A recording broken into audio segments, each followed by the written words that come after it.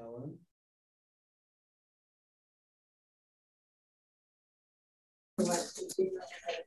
Okay. All right. Good evening, everybody. Parshas Shach. Of course, we couldn't do Parshas Shach without talking about the Meraglim, without talking about the spies. But I wanted to take it from a little bit of a different perspective, a little bit of like a daher, like a thought into what exactly was the avera of the Meraglim. What was so terrible about what they did? Yeah, it's a lack of chisaron and emunah. They didn't believe it. They should have trusted in the Bereshim a little bit more. But when we think about the Meraglim, you know, it's up there. It's like one of the big ones. Like the big. So we have the Egel Azov, and after the Egel Azov, there's the Meraglim. And what else is there? Right? That's it. So what exactly happened by the Meraglim that was so terrible? What exactly did they do wrong? What's the nakuda? Like where was the chisan? Let's think about it. So if you take a look in the Midrashim, it says Vayim osu be'eretz chemda. They were disgusted by something that should have been very precious to them. It's something that should have been special to them, and they cried and they were upset because the Meraglim came back with a negative report. And I'm not talking about the Aver of the Meraglim themselves now. I'm talking about the Aver of Klal Yisrael. I'm not talking about what the Meraglim themselves did wrong, because that's not who we talk about when we talk about the Avera.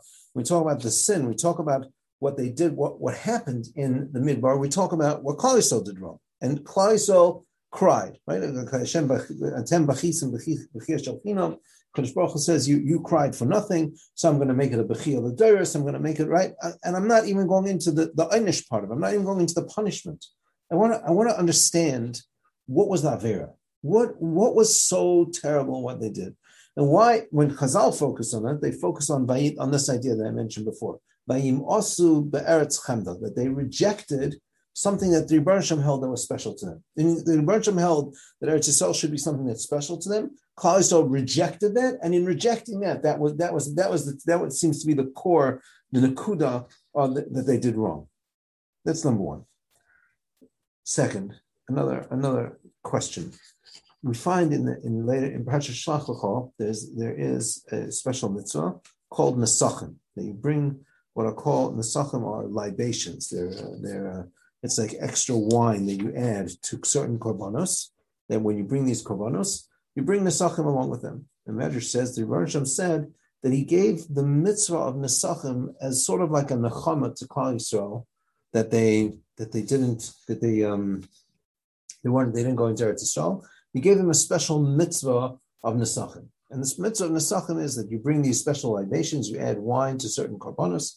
Shlomim olos, korbanos olos, particularly shlomim and olos, right? Not on other korbanos. And it's a mitzvah that's miyuchad, that it can only be done in Eretz Yisrael. So despite the fact that Kadosh Baruch Hu gave it in the Midbar, he gave it in the desert, he gave it while they were still in the Midbar. But Kadosh Baruch Hu, it's only a mitzvah to be done when kisavo el Eretz Moshe Sechem Asher Noisim Achem. Right, when you come to Eretz Yisrael, then you'll be able to do this. And the Medrash says these nesachim were a mitzvah nechama for the Klal Yisrael's not being allowed to enter into Eretz Yisrael at the time. So, what's the midah keneged midah? What's the big deal? Why nesachim? You know, nesachim is it's a mitzvah. You say it's a mitzvah tzluya b'aretz. It's a mitzvah that you have to do in Eretz Yisrael. But there are many mitzvahs tzluya b'aretz. There are many mitzvahs that you can only do in Eretz Yisrael. So why this mitzvah? What was unique about the nesachim that this is supposed to somehow comfort us over the lack of being able to go into Eretz Yisrael? What exactly was being communicated with this mitzvah? There is another parsha that's very puzzling. It's not really. It's really a sniff. It's a hemshach. It's a continuation to what we were talking about with the Meraglim. That's added on to it, and that is that they attempted to be Allah b'chayma. That Klal Yisrael wanted to go up when Akash Baruch Hu said when Klal Yisrael cried and Akash Baruch Hu got angry at them and Hashem was upset with them, right? So the next day Klal Yisrael said, okay, so we'll try to go, let's do it. We want to go. We want to go into Eretz Yisrael. And Moshe Rabbeinu begs them not to go. He tells them, if you try to do it, you're gonna fail. It's not going to be successful. And the people say, no, we're going to do it anyway. We're going to do it anyway. And they go up and they go for fight against. They fight against Amalek, and they're defeated. So what's the shot in that? Why? Why was that a wrong hardgasha? Why was that a wrong hargasha? Why was that a wrong stress and an incorrect feeling? In other words, sometimes there is a concept, even in Avodas Hashem, where chutzpah, where we're going the extra mile, doing something and breaking out of the limitations is a good thing. It's a positive thing, right? So there is makom, there is space, there is place in Avodas Hashem to do that kind of thing. Why was it inappropriate here? What was wrong with what they did? And Kadosh Baruch Hu says, don't go. And you're going to be defeated, right? They wanted to go anyway, right? And Moshe Rabbeinu refuses to go with them, and the Amaleki and the Knani come down and they defeat them. They're completely defeated. Why? They were willing to be Meiser Nefesh. I mean, originally, what happened? The Meraglim came back and said, you're going to have to go into Eretz Yisrael. It's going to be a big struggle. You're going to have to go to war. Your people are going to get killed. It's not going to be so pashut, right?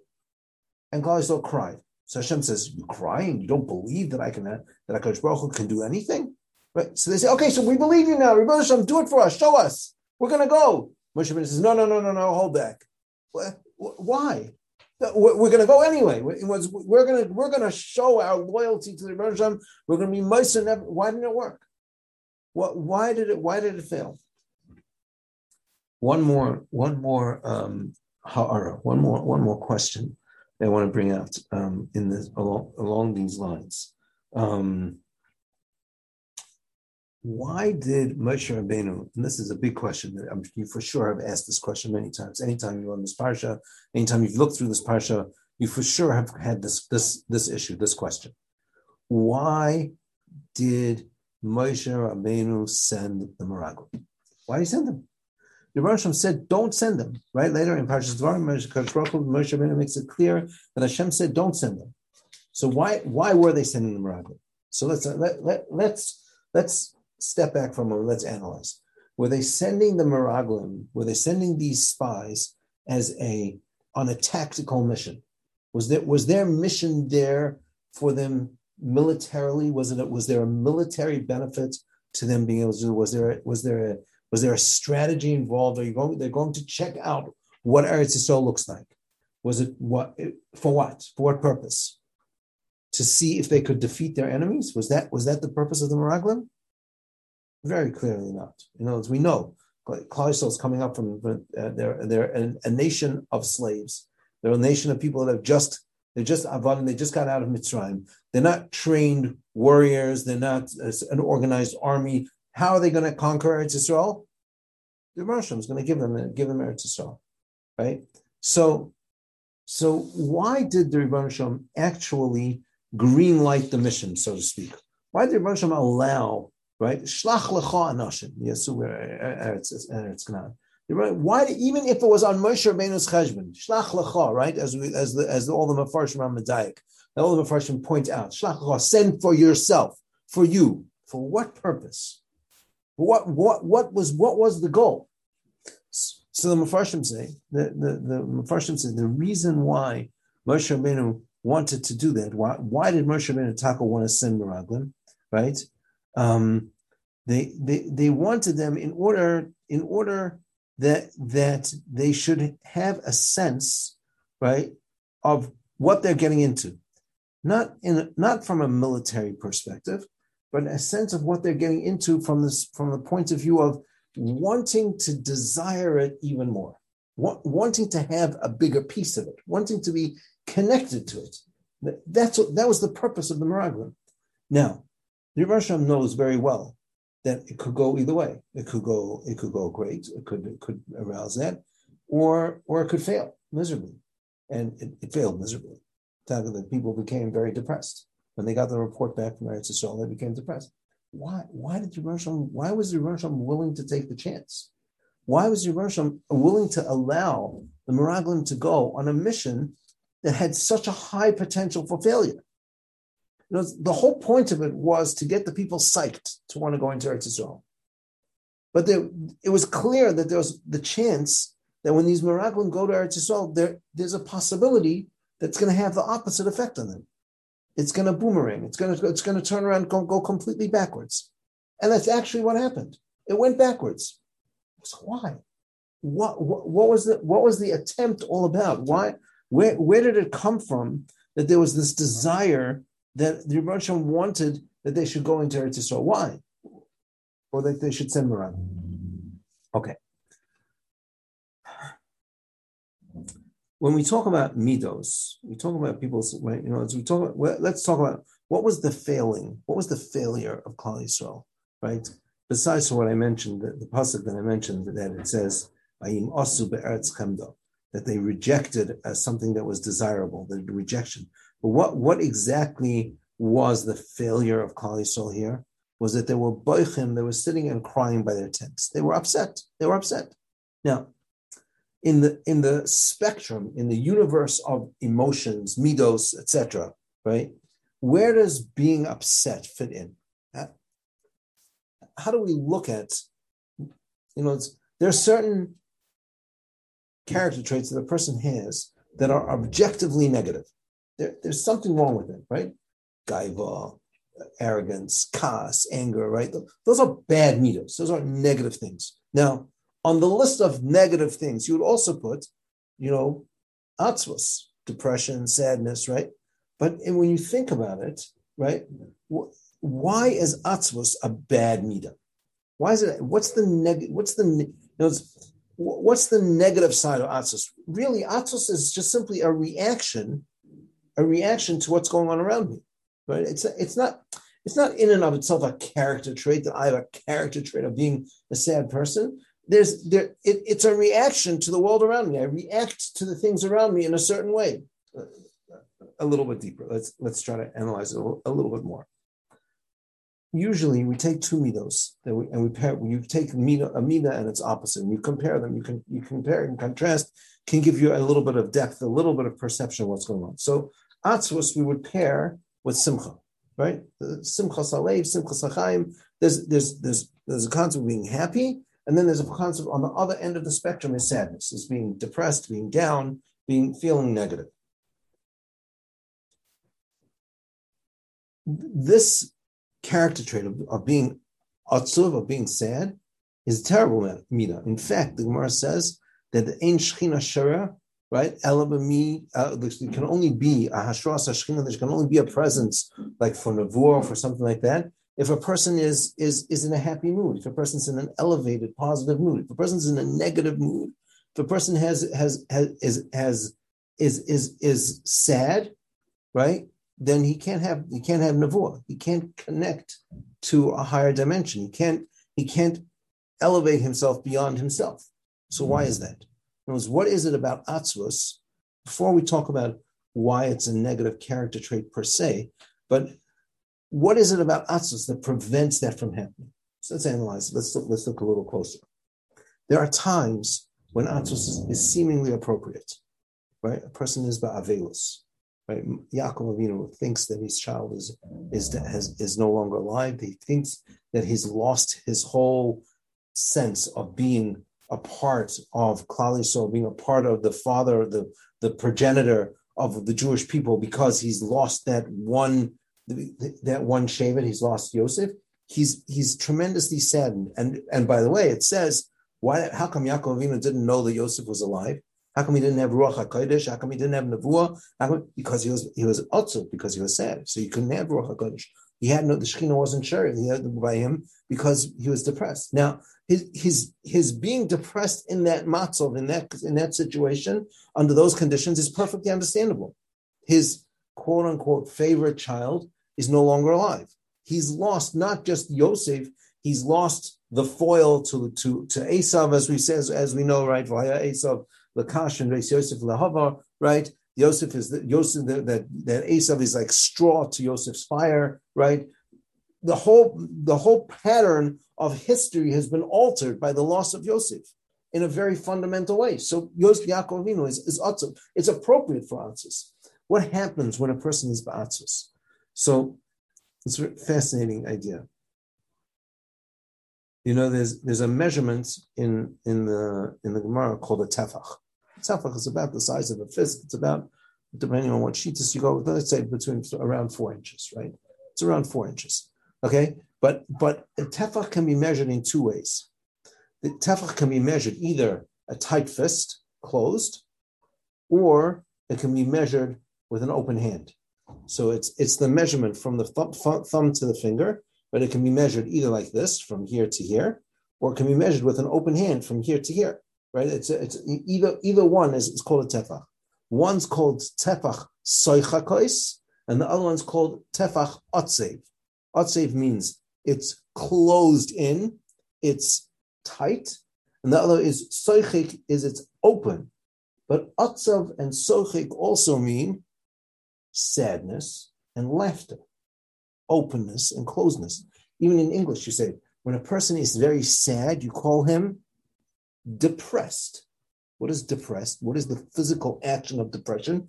Pushing things in close together, closing them in, not allowing them to expand, not allowing them to connect to anything else. When a person is atzuv, when a person is sad, he's closed into himself. He can't make a connection. He can't bond with anything else. Gemara in Moed Katan equates the halachos of Avelus with the halachos of a person who's in Cherem, a person who's been excommunicated, a person who's been put in nidu, he's been put under under whatever circumstances, he's done something wrong and he's excluded, he's pushed out of the tzibur, he's pushed out of the congregation, he's pushed aside, right? It's the same as what happens to a person who's in Avel, when a person's in Avelus. When a person's in Avelus, again, appropriate sadness, but when you're in Avel, you're alone.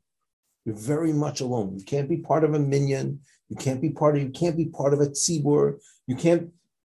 You're menutak. The word you're cut off. You're separated from everybody else. Atzvus is a situation. Is a reality. The paradigm for Atzvus is disconnection. Distanced from everybody else, as opposed to somebody who is happy and sochakos, who's smiling and bubbling, is expanding outwards. I was talking to somebody not long ago. We as human beings, our natural state is to bond with other people, is to connect beyond ourselves. We've talked about this idea when we talked about V'ahavta l'reacha kamocha. We've talked about being a no-sane, about a person. When a person's truly functioning as he should as a human being, he's expanding beyond himself. He's making himself bigger than himself. The concept of V'ahavta l'reacha kamocha is that I make other people part of myself, part of my circle. You become an extended me. We become connected and bonded together. You can't, in halacha, you find out there's a halacha that says like this. There's a halacha that says that you cannot force a couple to get married. No, parents can't pressure their child into getting married. Why is that? Because marriage is the ultimate bonding. It's the ultimate connection between two people. If there's no joy, if there's no feeling of bond of connection between them, then it can't happen. You have to create the matzah of the situation, the understanding, the paradigm in which bonding can take place. It takes nisuin is like hachnasa l'chuppah, taking somebody into the chuppah is that you take them into your makom, and you bring them into your space, right? To be joined together. Kiddushin is that you designate one particular person that you're going to have a relationship. Nisuin is that you expand yourself to join together with somebody else. You become joined together. You become intrinsically connected to one another. That's what Nisuin is. When we talk about Eretz Yisrael, we talk about Korbanos, we talk specifically, let me back up for a second. Now, when it comes to how we function in the world, right, there are two aspects of what we have. You have lechem yisad levav enosh, you have food staple foods like bread specifically or meat. Those are the things that provide the basic nutrients, they sustain a person. That's what keeps you alive. But yayin yismach levav enash. Wine brings joy to a person. Wine expands. Wine allows you to expand your boundaries to become something more than yourself. Wine is used when you want to connect to others. It's used for breaking down barriers. Now, that can be in a positive way, it can be in a negative way. Like we find a couple of weeks ago, we talked about the Nazir, right? When the Nazir sees a saita, he's yazer atzma min hayayin. He sees what happens when too many boundaries are broken down in an inappropriate fashion. Therefore, he says, I'm going to stay away from the yain. I'm going to stay away from the wine that breaks down those barriers because I don't want them to come down. But on the other hand, yain yismach levav enosh. Wine also brings joy. Wine brings a sense of connection to others. It expands us beyond so that there's more than just what's sustaining us, but there's actually something that adds and benefits us on a higher level, on a higher plane. That's the purpose of yain, is to connect people and to allow them to go beyond their boundaries, to become more than just themselves. Let's take a look at korbanos. What's the purpose of a korban? The whole purpose of korbanos is to be karev, is to become closer, to become bonded with the Rebbeinu Shalom, to become connected to Hashem. So the nesachim is an additional method or an additional way of breaking down the boundaries that separate between us and the Rebbeinu Shalom. Between what you add nesachim. So why specifically to a korban ola and a korban shlomim and not to a chatas or an asham? Why specifically to those korbanos that are brought voluntarily, mostly olas and shlomim, or brought as part of a tzibur? Because those are the korbanos where we're truly bonding, where we're not reflecting on negativity in and of ourselves, not correcting something. We're simply expanding who we are. So you bring nesachim together with those korbanos. The Rebbeinu Shalom. So the ultimate relationship between Klal Yisrael and the Rebbeinu Shalom is a relationship like a husband and a wife, right? It's a bond that we're trying to bond with the Rebbeinu Shalom on the highest level. We're trying to connect to become as one on a much more deeply and more meaningful fashion. That's our goal. That's what we want.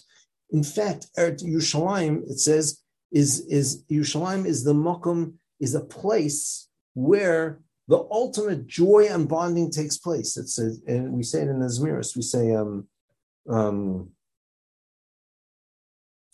Irin Kadishin Uvnei Anoisha, right? Chadvasa Demalka Kadisha, right? It's the place of joy together with the Rebbeinu Shalom. In Yerushalayim is the place where we experience the ultimate joy in how we connect to the Rebbeinu Shalom. It's not just about bringing korbanos. It's not just about satiating or creating the simple level of bonding. It's much deeper than that. We're trying to create a oneness with the Rebbeinu Shalom that goes beyond that. That's nesachim. That's the nesachim that the Rebbeinu Shalom was telling us that we needed when we didn't go into Eretz Yisrael with the Meraglim. Kodesh Baruch Hu was saying, what was the taina on Klal Yisrael? It says, "Vayim osu be'eretz chemda." They rejected something that should have been desirable. Chemda, that desire, is the desire to bond together, because that's the underlying reality of what Eretz Yisrael is. Eretz Yisrael is the place where we connect to the Rebbeinu Shalom. That's the place where we feel most deeply contained as one with the Rebbeinu Shalom. It's a whole different level of bonding that doesn't exist anywhere else.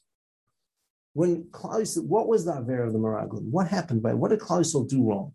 So it says, Vayim Osu, they rejected Eretz Chemda, they rejected the desire to be together with the Rebbeinu Shalom. They rejected the want of wanting to have that connection with Hashem. Because it's like this. It says by Yaakov Avinu, right? When Yaakov Avinu had to go and do hard work, hard labor in order to be able to marry Rachel. What does it say? It says, it was like just a few days. 7 years of hard labor. It's like nothing. Why? Because his desire to be together with Rachel was so strong, so overpowering, it didn't make a difference. What was the taina? What was the issue with what happened with the Meraglim, that Eretz Yisrael is supposed to be an Eretz Chemda. It's supposed to be a place where we desire a connection with the Rebbeinu Shalom. And because we failed to ignite that desire, so then we got scared and we became atzuv, we became closed up. And we became like the tefach, right? Like the tefach that's completely sealed shut. There was no possibility of bonding with the Rebbeinu Shalom. So now what are we going to say? We're going to be Ola B'chayma. We're going to go ahead and we're going to be Meiser Nefesh. We're going to be Meiser Nefesh to do what? To go fight and do what it is that Hashem wants us to do? Because the Meraglim shouldn't have been able to scare us? You missed the boat. That wasn't the message that we were telling the Meraglim. Not because the Meraglim managed to scare you. It's because you failed to be joyous in your potential connection with the Rebbeinu Shalom. That was the failing. Had you been joyous in that way, you would have, the whole fear would never have happened. You never would have been boichem. You would have been sitting by your oilos. You wouldn't have been sitting there and crying because you wouldn't have missed it. And now you're willing to go ahead and be Meiser Nefesh. It's a wonderful midah. Mesiras Nefesh, great thing. Usually a very good thing. But here, that wasn't the tikkun for the Aveira that they did. That wasn't the correction for what was done wrong. They didn't go up to Eretz Yisrael and say, no, we want to go into Eretz Yisrael. They said, we want to trust in the Rebbeinu Shalom. That's what they said. We're willing to be in Meiser Nefesh. We're willing to have complete emunah. Was it a chisarn in their emunah? Was that the Avera? Was that the taina?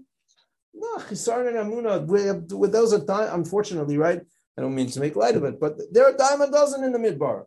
The mislainim, the mislainim, the tavera. Every avera that you look at in the midbar was a chisar and an emunah.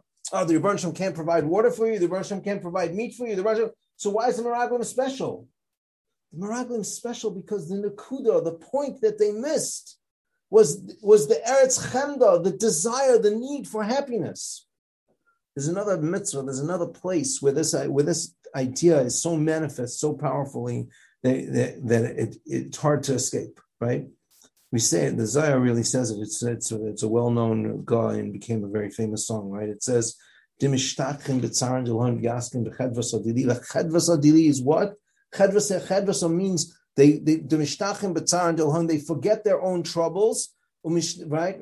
He's asking b'chedvas adili is they engage in my joy, in my chedva. Chedva means joyousness, happiness, simcha, bubble, and connection. Most mitzvahs, you could do a mitzvah, almost any mitzvah, you could do a mitzvah, you have lulav and esrog. Pick up the lulav and esrog, shake the lulav and esrog, put the lulav and esrog down. Think about it, you don't think about it, you did the mitzvah. It doesn't make a difference, you did it. You stand in front of your candles, you light your candles, right? You lit the candles. Is it better to have kavanah? Could you do the mitzvah in a better way? Are there other ways in which it could be manifested, it could change, that it could be something that's strong, that's more powerful? Of course there are. But Lamai says you did the mitzvah, right? When it comes to Liman HaTorah, if you want to sit down and learn something, if you're not in the right frame of mind, it's not going in. It's like a board of wood, gaitnish. It doesn't enter. There's no possibility. You can't learn if you're not in the right frame of mind. You can't. It's not possible. Person sits down to learn. He's in a bad mood. He's feeling sad. He's feeling upset. He's feeling pressured from whatever it is. He's not going to be able to learn. Unless he's able to put aside his other feelings and access that sense of chedra, that sense of joy, that sense of now I'm being, because what is Liman HaTorah at the end of the day? What is Liman HaTorah? Liman HaTorah is I'm connecting my mind, this is related to what we talked about, Moshe Rabbeinu and his stuttering. I'm connecting my mind to the thoughts of the Rebbeinu Shalom. I'm connecting my mind, I'm connecting my reality to a higher plane. I'm connecting myself to the Rebbeinu Shalom on a much deeper level. We're becoming as one. I'm engaging in his thought process. I'm thinking the Rebbeinu Shalom's thoughts.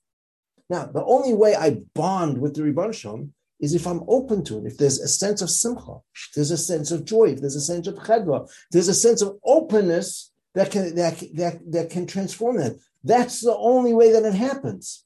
If you're not engaged in Torah in that way, it's not going to happen. Just like Eretz Yisrael, the only way for Klal Yisrael to go into Eretz Yisrael and conquer Eretz Yisrael is because they feel a sense of joyousness. They feel a sense of desire to connect to something that's outside of themselves. The only way you can connect to something that's outside of themselves is in your matzah of simcha. Now, we ask the question, what's the chisaron, what's the downside of atzvos, of being sad? Sometimes I'm sad. I feel sad. It's a reaction to what's around me. But the answer is I do control how I feel. I do control how my environment impacts me because it depends what I focus on. If we're focused on the fact that we're going into Eretz Yisrael, we're going to join the Rebbeinu Shalom into the place where the Rebbeinu Shalom is going to be manifest in a way that he's not manifest anywhere else. We're going to sit down. I have a possibility before I sit down to learn. I sit down and I say, I'm about to engage in the Torah of the Rebbeinu Shalom. It's the Rebbeinu Shalom. It's not stam I'm reading a book. It's not knowledge, just stam knowledge that I need to go. So therefore, if I'm in the mood, it's good. If I'm not in the mood, it's not good. I have a tremendous opportunity here. I have a possibility of engaging in the Rebbeinu Shalom's Torah, the Rebbeinu Shalom's thought process. What an incredible opportunity! Now, where it's manifest. It's like this. This is a fantastic example. Sometimes Nebuch, somebody has a terrible tragedy right before they have a big simcha, right? So something, especially like now during COVID, it was more manifest, right? A parent, an in-law, a grandparent dies, and then you have to make a chasna the next day, the next week, the next month, whatever it is, right? So is the chasna is not a happy chasna? The people are not joyous. Are they sad? Is there a sense of something that's missing? Of course, there's a sense of something that's missing. But at the end of the day, because there's a sense of you're joining two things together, you're opening up some new possibilities. You're having that. You're able to put that aside, put it into its context, see where it belongs, and then put it aside and be able to focus on the simcha of what's happening here. If you look through the brachos, the whole of Sheva Brachos, it's really what all of Sheva Brachos is all about. The whole Sheva Brachos is about bonding between. It's that marriage is the microcosm to the macrocosm of our relationship with Hashem, right? That's the microcosm is the miniature world. We're looking at it in miniature, what we're really looking to focus on in the bigger dimension. That's what all of Sheva Brachos really talk about. And the joy that we're talking about over there, it's shayak. It's possible if a person focuses on what's actually happening, that I'm expanding beyond myself, then that itself brings simcha. It goes both ways. If I'm besimcha, I'm open to be able to expand and to join other people. If I'm expanding and joining with others, if that's what I desire and that's what I'm looking for, it brings me to simcha.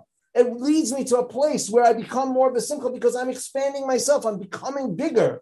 I'm becoming more. There's an addition to myself. It becomes something that's greater, that's bigger than who I am.